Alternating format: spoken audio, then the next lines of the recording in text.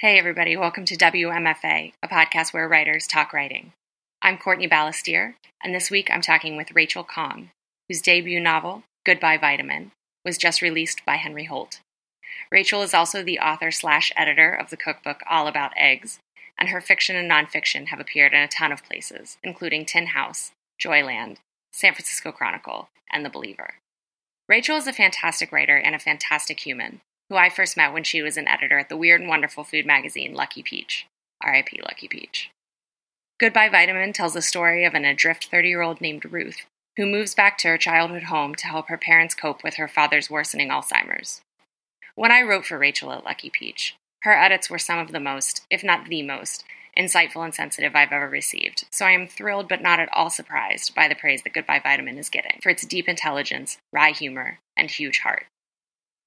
Rachel started working on Goodbye Vitamin in 2010, and the conversation you're about to hear was recorded way back in February, because Rachel was one of the first people I wanted to record when I started WMFA. In this episode, we discuss her fascination with memory and forgetting, the narrative structure that helped her get around the belief that she could never write a novel, and one of her favorite writing spots in San Francisco. I'd always wanted to be a writer, yes, which was incompatible with the fact that writing was not a real job.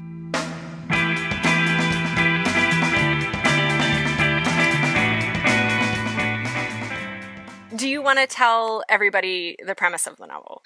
Yeah, so the premise is essentially that a 30-year-old woman named Ruth goes home to Southern California to visit her parents over the holidays. And her mom asks her to stay for the year with her dad, who has pretty recently been diagnosed with dementia. And so this woman, her name is Ruth, and things have kind of not been working out for her in the way that she thought they would. And she's sort of just recently broken up with her fiance. She's in this job that she likes, but she's not really special at. And so she decides to say yes and to stay home with her dad. The book is not very plot heavy. It's essentially about that year that she spends at home with her dad, both trying to help him, come to terms with his illness and also just figure things out for herself, and try to be okay or try to feel okay. You had this great piece for Lucky Peach a couple years ago that sort of merged these two stories, one about this daily food journal that you've kept for a really long time, and the other about this NASA-funded study about eating on Mars. And it was a lot about mnemonic devices, food as a mnemonic device. What is it about memory that compels you? I think part of it is just that I have a really terrible memory, and it's just so interesting to me that it's different for every person. I've met people who have amazing photographic memories. Like, I once dated this guy in college who could tell me, down to the color of my tights, what I was wearing on certain days that we saw each other. And that has always been really fascinating to me. Did that freak you out, or did you find that incredibly romantic? Well, I think I found it romantic at the time, and then in retrospect, I was like, "What the hell was that?" But yeah, it's just a weird thing, and memories. I think what is also concerning to me is that they make up your life, essentially. What you remember is what happened, and the selectiveness of it and how your memory can sort of tend toward the happy or the disappointing, I think has always been really interesting to me, and something that is also very worrying to me. And so that was why I decided to sort of probe that in this book and explore it.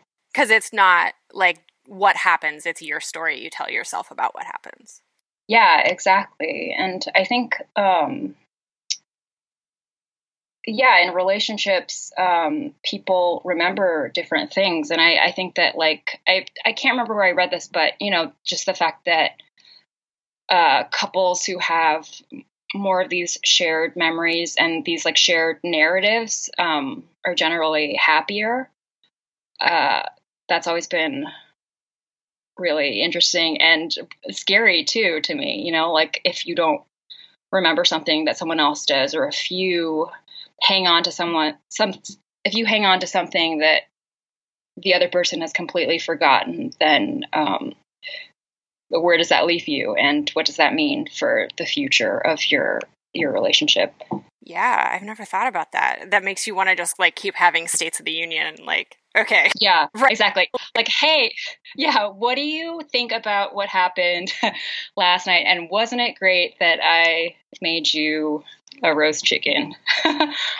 Do you do any other sort of memory keeping, journaling, or any other logs like your food diary? I actually kind of recently, just this year actually, I started keeping this thing called the 5-Year Diary. And it's this book that was put together by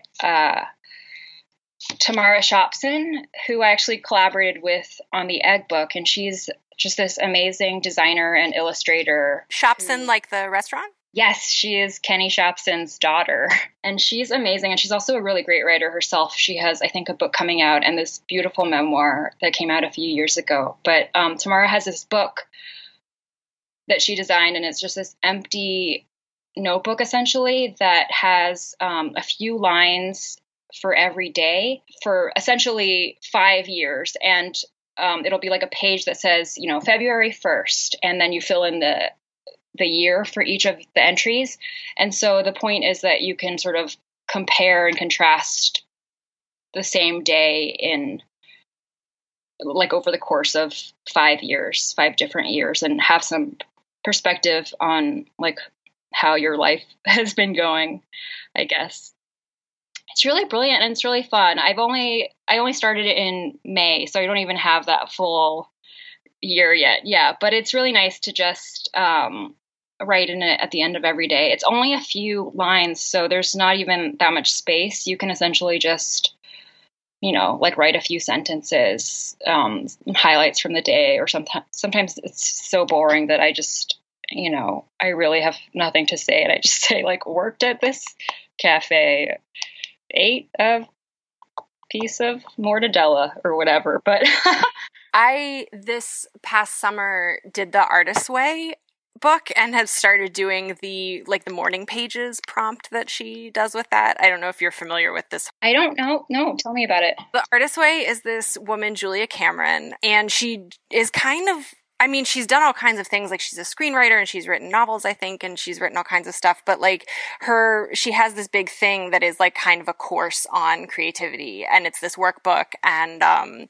like you can do it on your own. I did it on my own, but I've talked to friends who have done it as like they came together as like a class, and you can like hire like people who have been trained in it to like come teach you and stuff. And so it's like, it's just very introspective and a little woo woo, but in like the way that's like right in my wheelhouse. So I was very into it.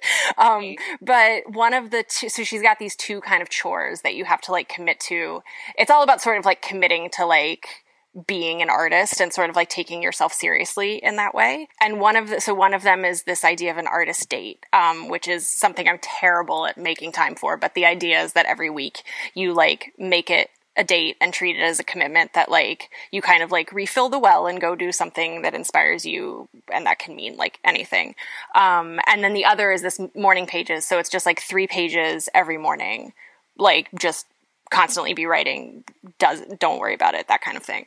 And it's fascinating. Like I've never been a journaler, and I've always kind of felt like I should be a journaler because I feel like writers are often journalers, and I'm kind of like, what is like deficient in me that I don't like keeping a journal? But this is really good. I think the page limit helps.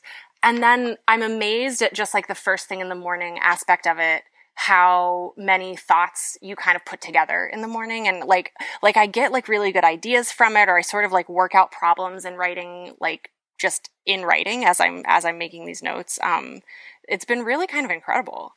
Yeah, I'm really into the writing right after you wake up thing. Like, I feel like that's a good time to write because there's just something operating, like subconsciously that you're not even fully aware of, and you can really surprise yourself.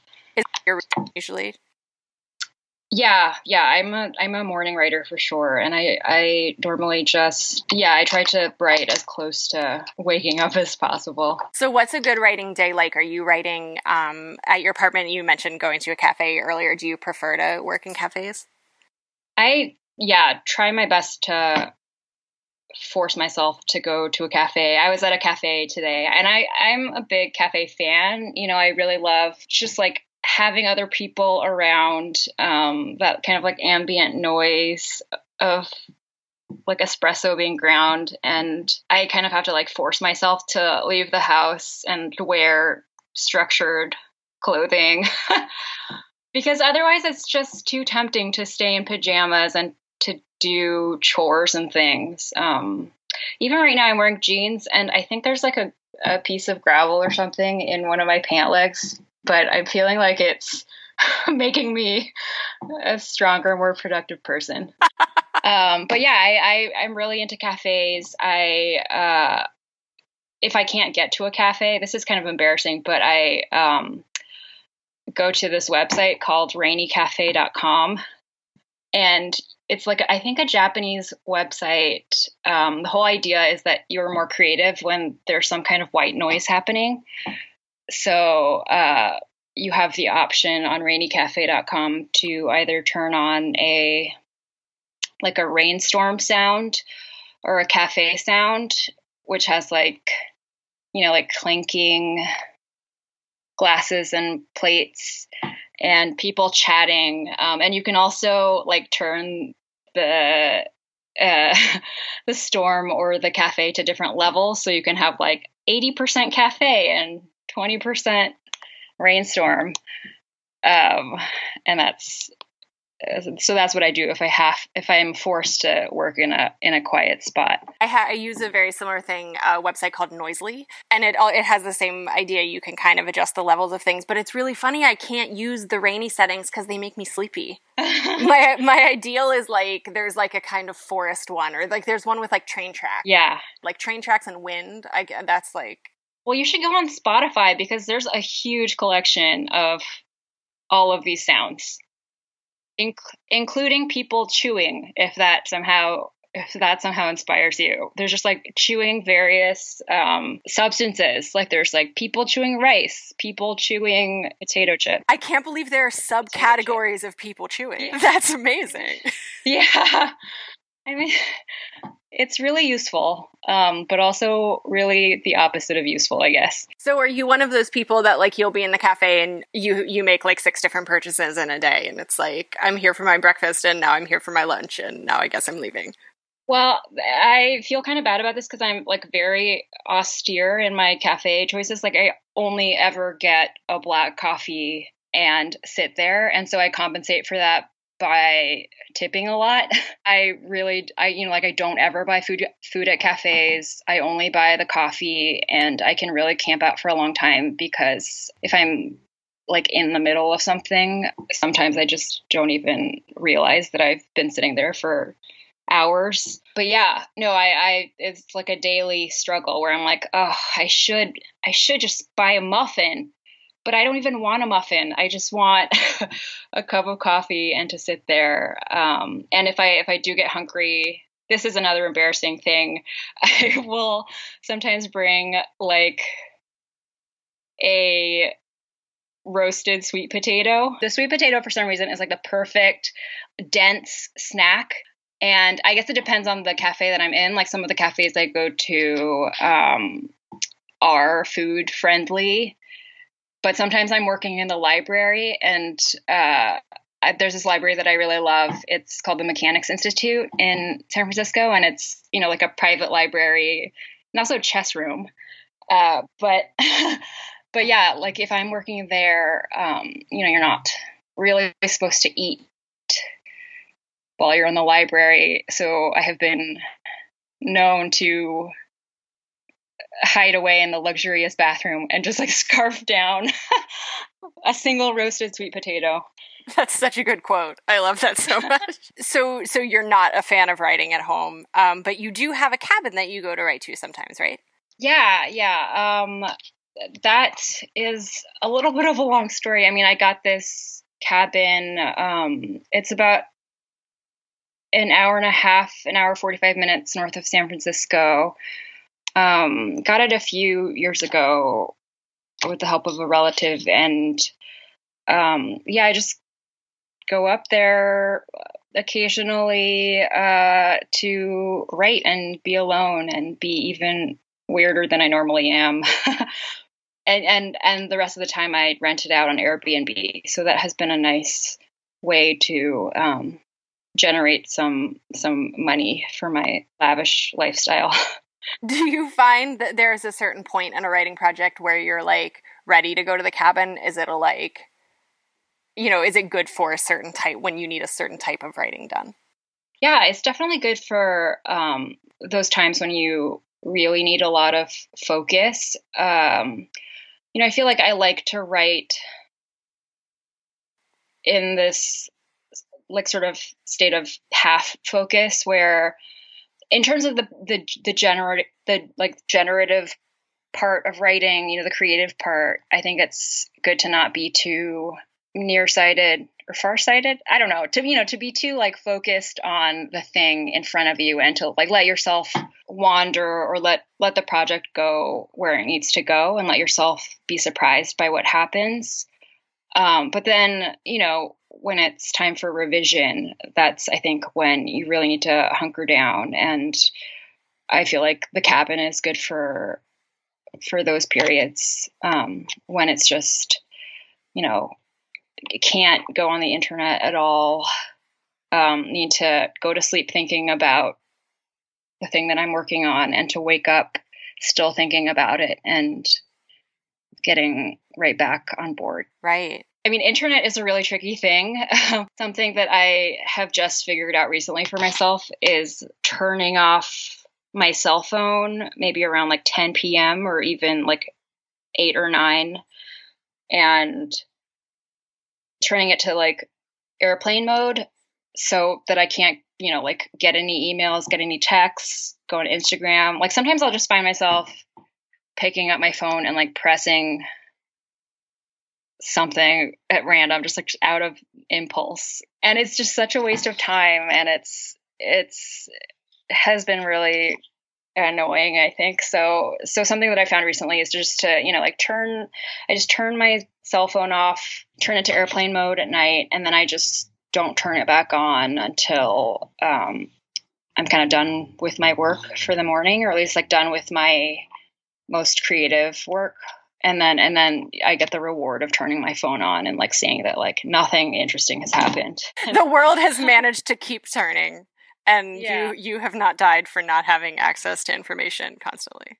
Yeah, exactly. I love that. I have a friend who has recently been doing a similar thing of kind of making this ritual at like 9 o'clock every night, like locking I don't think he actually locks them, but like puts his like iPad and his laptop like in his like media desk or whatever and is just like, goodbye, we're done with you today. Yeah. I mean, I just like don't like the power that it has over me. And this like, I feel like a very susceptible, addictive person. And it's just not even something that I'm thinking of. Like sometimes I don't use it anymore, but I used to, I think in college, use that Freedom app. Right. And I remember when I was using Freedom that I would just move my mouse over to the internet browser and click on it and then open it and then see that I wasn't connected to the internet. And it was just out of this habit. It wasn't even because I like desired to see anything on the internet. It was more just like a reflex. And so, yeah, like I don't use it anymore just because I feel more able to, just turn the internet off. But yeah, it's so strange that has become another thing to deal with. Yeah, and that's what I think is so terrifying about it, is the mindlessness of it. Yeah. Yeah. And it really takes up, I mean, it's amazing how much like time flies when you're like looking at shirts online or something, you know? Like versus like I set a timer every day when I write. I set a timer too. I am very into timers. Yeah, I love timers. I love timers doing pretty much everything.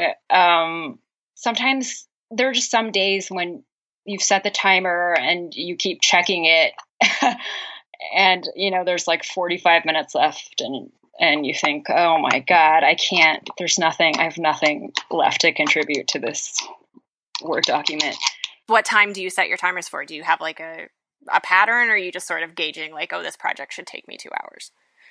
No, I mean, it's just for writing fiction in the morning, just to, I think otherwise it's a little bit hard to feel that you're done for the day or feel that you've like accomplished something. So I think I just need to like play that mind trick on myself to just say like, I'm going to write for 2 hours. That's basically what I do every day. It's just write fiction for 2 hours. And then to, you know, like whether I've written, you know, a couple hundred words or 2,000 words in those 2 hours, to feel okay about that and to just let it be what it is, but to, you know, feel that I finished the work for the day is like, that's essentially why I set the timers, just to give myself like this concrete goal for each day.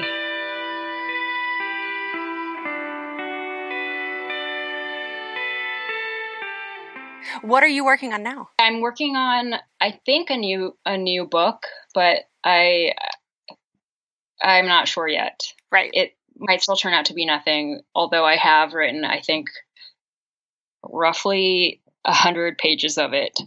So I'm hoping it's not nothing, because that will have been a lot of pages for nothing. But yeah, I'm excited about it, and it's the thing that I'm working on every morning. Are you, do you feel in fiction solidly a novel person? Do you like to do stories as well?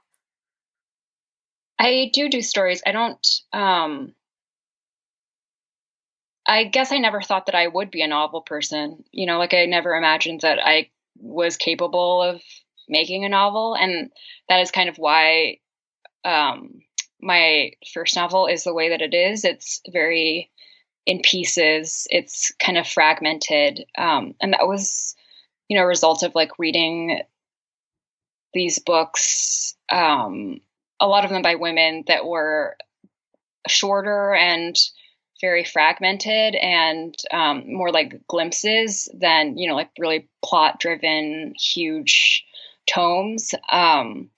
So yeah, I never thought that I would be able to write a novel, but I think at some point in grad school, I realized, I just had this epiphany that if I wrote a novel, it would be just one thing to struggle with and to hate versus, you know, if I wrote a story collection, which was what I had been working on at the time, there are just so many pieces in that. And, you know, each story presented its own set of problems and was its own puzzle. And so I just wanted to simplify that a little bit and streamline it. And that was why I just hunkered down with this one project, just thinking like, okay, I don't have to wake up every day and worry about these 5 stories that I have and like all of their myriad problems. I just have the one big story. Right.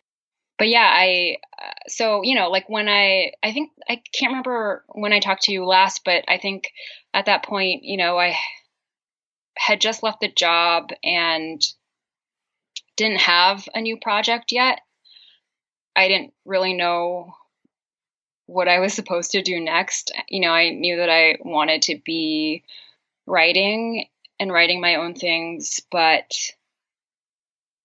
I didn't like, I just had no idea how to do that. It was so different because, you know, like writing fiction at the same time that I was working the job. That just felt like an illicit activity that I, like snuck away to do and like snuck in every now and then. Can you talk a little bit about how you worked that? Because, I mean, being a magazine editor is really demanding in terms of both headspace and time commitment. Yeah. I mean, I think that the main, the main thing that I realized was that, if I did a little bit every day, that was more than nothing. And 0 times 0 is still 0, but, 0.1 times times like 30 days would equal something at least. And so yeah, it was just really doing a little bit every day. I made this pact with a friend to meet at a cafe called Charlie's. Just a couple times a week. We would meet on Mondays and Wednesdays before work, before going into our respective offices. And so we just met, I think it was like 8 to 9 a.m. And then we would go to work afterward. And I think that when I started doing that, the novel was mostly done. And so it was just a lot of revision and putting things together that happened in those really, time crunched spaces. But yeah, that was how it happened. And the vacations that I took were essentially to go to the cabin or to just sequester myself to try to, push to finish the book. Was that all something that when you left grad school, speaking from my experience with grad school, I kind of left still not really clear, I realized very quickly, about like what writing careers looked like. I think you like get, and I mean, I know you did a fiction program and I did a nonfiction program, but like I was still kind of surprised to find that there aren't just jobs where you can just like be a staff writer, like already that stuff kind of didn't really exist anymore. And so I wonder just kind of, if when you got into editing, that was a choice to get into editing, or you were just like, oh, well, are these the sorts of jobs I have to do? Are these writing jobs? Like, did you have that sort of confusion as well? I always had the impression that writing was not a real job. Had you always wanted to be a writer? I'd always wanted to be a writer, yes, which was incompatible with the fact that writing was not a real job. And, so my parents, our family immigrated here when I was 2. And from where? From Malaysia. And so my parents are both engineers. They moved we immigrated to Phoenix, Arizona, actually to Tempe, and sort of moved around a lot, these different desert towns. But, as an immigrant family, I don't know. I always wanted to be a writer, but that was not something you could really say. It's just like not something on my parents' radars. They're both engineers, so it was a surprise to them. And they could not understand it. Like I would say, I want to be a writer, thinking I wanted to write novels because I've always loved reading them. And they would say, oh, you mean a journalist? Right. So that was seared into my brain early on. Like writing is not a career, it's a hobby. And you can become a journalist, you can work for a newspaper or a magazine, but writing books is not really a thing. And so yeah, I think from early on, I wanted to be a writer, but I also had this practicality in the back of my head. And so, I was on the newspaper staff when I was in high school. I was also on the newspaper staff when I was in college. I was thinking that I would be part of some kind of newspaper or magazine, and that was how I was going to make a living. And if I wanted to write fiction, that would just be an extra, I guess. So then what, but you did go through an MFA a creative writing program. Yeah, I did. So I I'm trying to remember the whole trajectory. I guess I, like graduated from college, moved to San Francisco because I had lived here one summer when I was doing an internship. And I just kind of thought that I would get a job writing in some way, and then I would, write my great American novel on the side for fun. And it didn't quite work out that way. I got a job at this internet startup called Reputation Defender that was pretty grueling. I think I was paid by the word. I can't remember how much I was paid by the word, but it was not very much. And I remember I got carpal tunnel, and I would have to rub like a eucalyptus balm or something on my wrists in the morning. But it was just, like so much writing every day. We were producing a lot of, I think I had to write something like 10,000 words a week in order to make ends meet, to like pay for my rent, to pay for life. And it was just so much. And it was essentially writing a novel every couple months. And when I, sat back and kind of assessed that, I realized that this was not what I wanted to be doing. I couldn't do any of my great American novel writing on the side because that was like the last thing that I wanted to do when I got home after work. So I applied for MFA programs that year, and I only applied to places that were fully funded and wouldn't get me into crazy debt because, there's that practical voice in my head, like, don't go into debt pursuing this thing that will only ever be a hobby for you. But yeah, so I applied for programs in the Midwest and in the South because I had never lived in those places before, and got into the University of Florida's program. And so that was where I went. And did you go there with what would become Goodbye Vitamin already as an idea kind of taking shape as some kind of draft? Yeah, no, I didn't at all. I mean, I only figured that out probably in the very last year of my program. Like in retrospect, I think, everyone is always saying this, and I would have scoffed at it when I was 22 or whatever, but I do think it is a smart idea to go to a program after you are a little bit older and, have been out in the world a little bit longer than I was. I had just been out of school for a year before I applied. And I felt like I was so mature and had experienced all the things.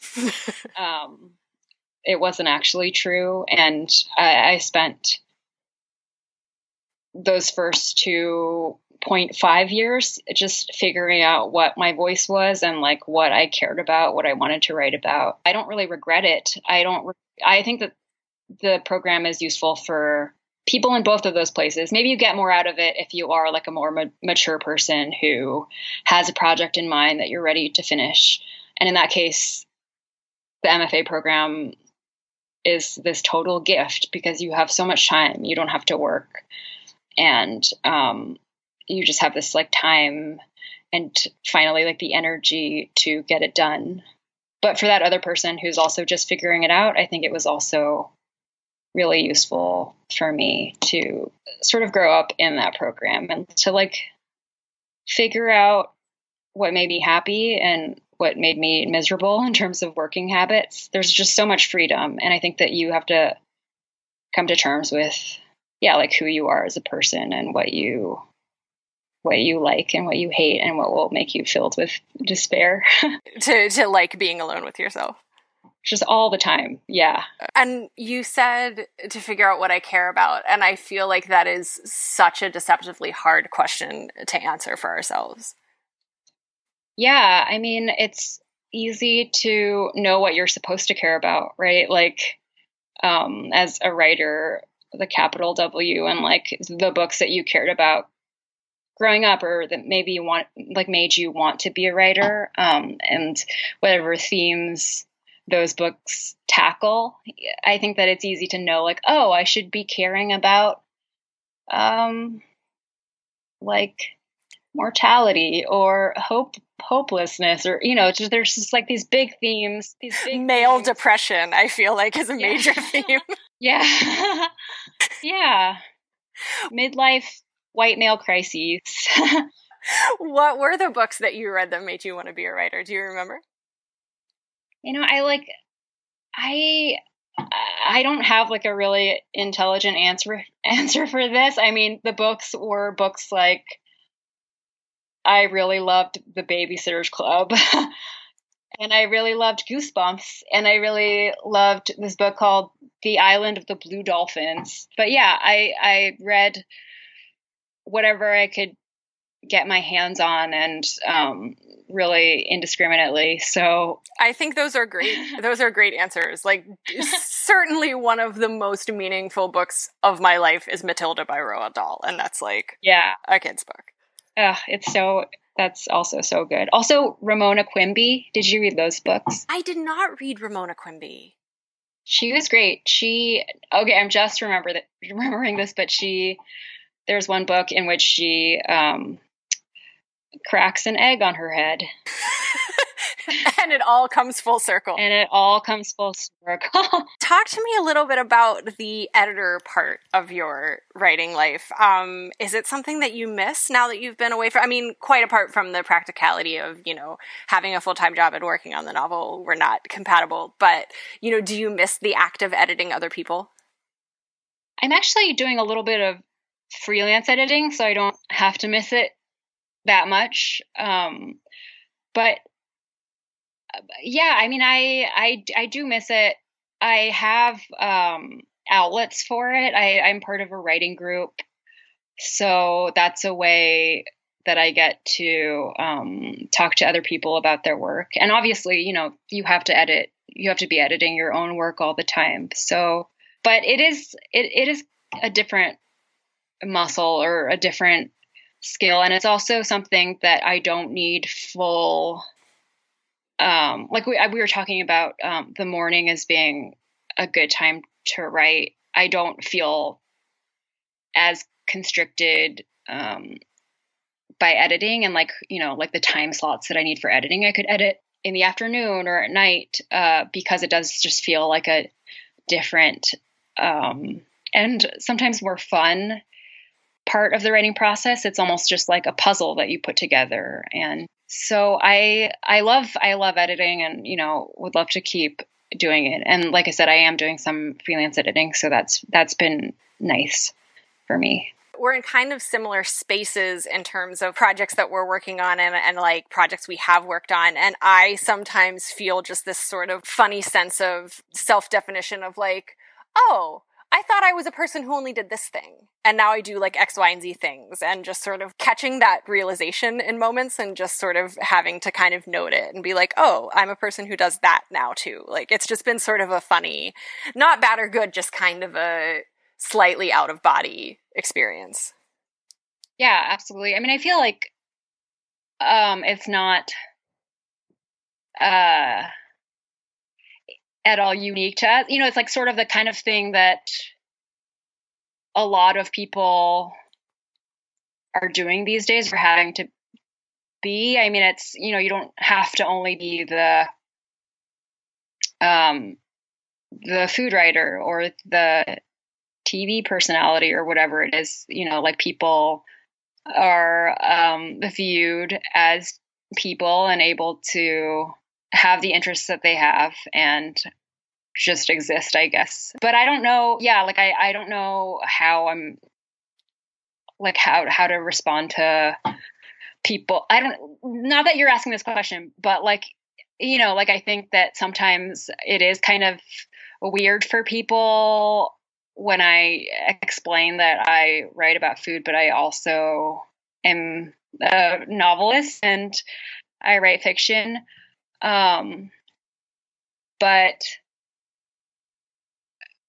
But I think that it's true of so many people, like, we have different interests, and it's pretty boring to just be one thing.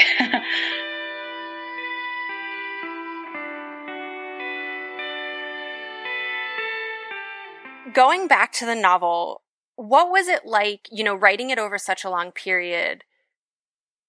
Does the final version now contain writing from kind of all of those periods? Or, did you find that by the time you got to the end, it was a kind of wholly new thing? I just wonder about like the consistency over so much time and in so many different headspaces and places in your life. Yeah.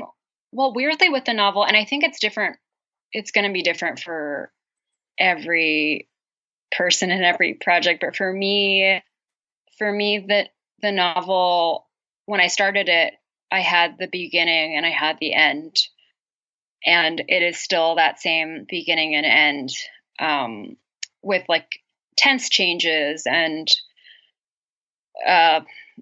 changes. Oh, I mean, a lot of changes in the middle, but I had the idea of where it would start and where it would end, and that was what I pretty much stuck with. And those were these beacons for me, really. And yeah, I mean, I don't even know that I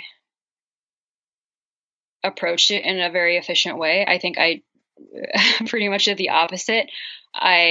In revising, would just kind of, there were moments or there were periods when I was just so lost and didn't know how to revise it at all that I would just open the Word document up at random and decide that I was going to like insert something, and then I would just insert it there, like it was not done in any kind of systematic way. And that was part of the reason that it went on for so long. But the novel is like in large part about aimlessness and about figuring out who you are. Not that it's actually that the narrator is very successful at that, but it's about like that sort of period in your life, or one of those periods in your life when you're not sure like why you're here, like what you're supposed to be doing, how you're supposed to like best be a daughter, a friend, a significant other to the people around you. And so I think that just living that aimlessness for over many years was part of that revision process for me, and like figuring out what the book would say and how it would say it was just like actually living this like despair. So in one sense, kind of easy and also kind of horrible, difficult at the same time.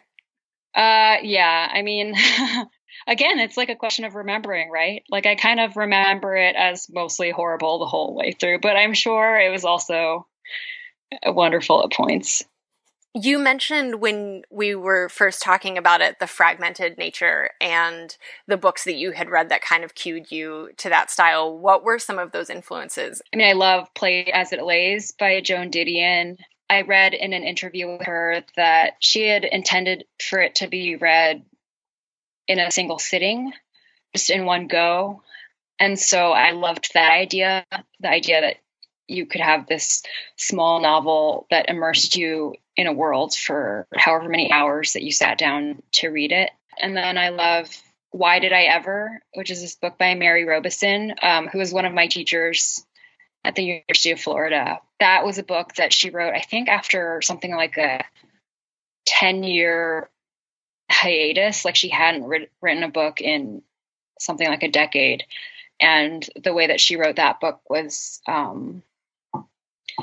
by driving away in the middle of the night and just jotting down notes on note cards, like in a parking lot or something like that. Like she had a very tumultuous family life.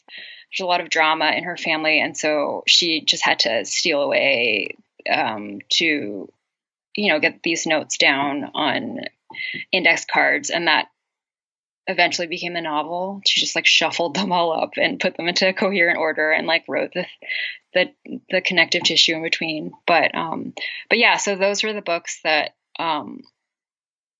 made me think I could write a novel because I can write a story, like it felt more possible because of those two books. Can you talk about the process of shopping and selling it?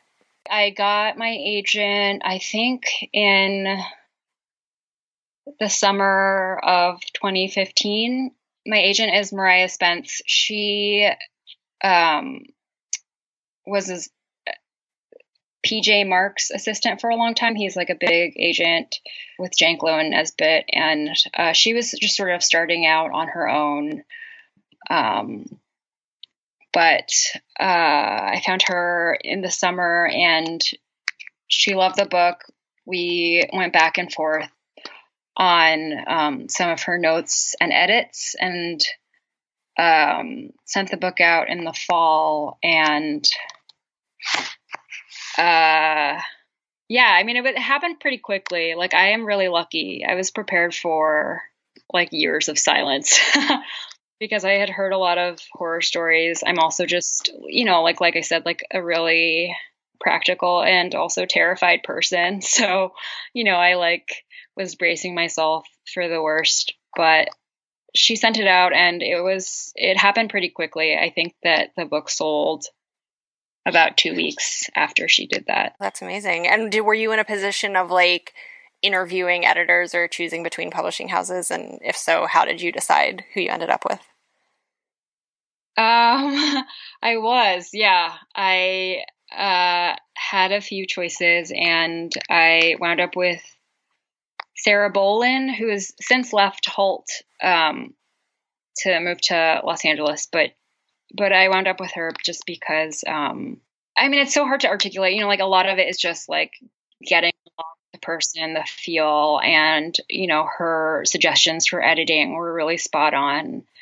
And also, I loved the books that she had worked on, and like loved what she had acquired in the past. So I felt like to be part of that was going to be a special thing. So that was, yeah, it was really hard. I don't know. It was mostly just like crossing my fingers and hoping that it was the right choice. And I feel like it was, because she was just a really brilliant editor. So when she gave you edits, did you flee to the cabin and hunker down? I think that I took a while to even open in the letter. But no, everything she said made a lot of sense. I think I did it in a really systematic way. Like, I broke her letter down into like a to-do list, and I checked things off and highlighted them when I had done them. Like I had to just make it a task and not get too emotional about it. Did she send you a physical letter? She did, yeah. She sent me she had marked up the whole novel. Some of the notes were just like hearts and stars and exclamation points. So that was a nice balance. But then also she would circle things. And she sent a long letter that was both larger questions that she had that, would maybe take more work, and then just really small nitpicky things. But I think it was like a 3-page letter or something like that. It was really special, because I don't think that happens too often anymore. And how did you feel when you got it? You said you didn't open it for a while, so were you just like, oh, I'm going to put this aside for a couple of days, I'm not ready?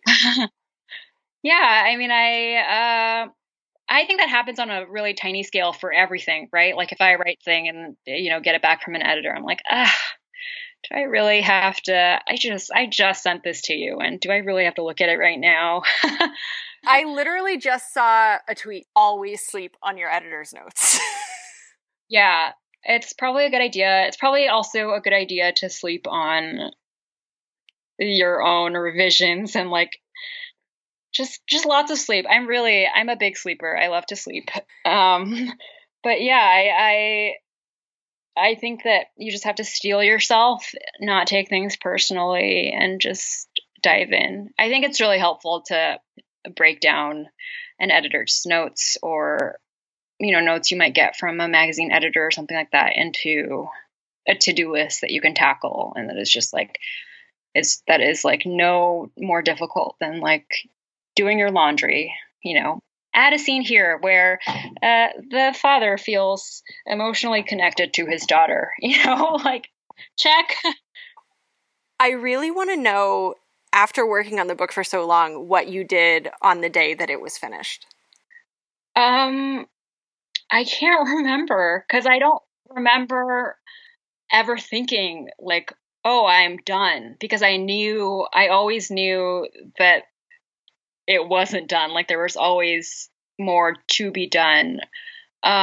It's funny because I was interviewing Deborah Madison at her home in New Mexico, and she was telling me about just all the books that she's finished, essentially, and how it's hard to feel that feeling of like finality, and like the fact that to celebrate when it's when things are done, in quotes, because you know that there's going to be another round of editing, another round of copy edits, and then like still more work when it goes into layout and all of these things. But she was telling me that she just makes it a policy to celebrate at every stage. Yeah. And so I've tried to keep that in mind. That's something that I'm really trying to do more of. Like a couple weeks ago, I just turned in this big application for this like funding opportunity. And it's like, I'm going to go buy myself a drink. Like just little, make it count. Yeah. I think like celebrating those moments, and then also just recognizing like when the work is going well, and when the work is going smoothly and it's exciting and you just like can't wait to wake up and keep working on this thing you're working on. Those are also really special moments, and they are pretty rare. Like it's more often that I'm sitting at my computer, like despairing over what's in front of me and just like watching the timer, right? Like click down to the 2 hours. But yeah, just like appreciating those moments when the work goes well, and celebrating the moments when you've like finished your project, at least for the moment. Visit us online at WMFApodcast.com to find links to some of the things we talked about today, and to subscribe to the show and the WMFA newsletter, which includes episode notes and exclusive content. Don't forget to rate us on iTunes and leave a review. Get in touch at hello@WMFApodcast.com or on Twitter and Instagram at WMFApodcast. The WMFA logo was created by Unsold Studio, and our theme music is Jazz Dancer by Double Winter. Find them at doublewinter.bandcamp.com. WMFA is made in Detroit by Courtney Ballastier, LLC. All rights reserved.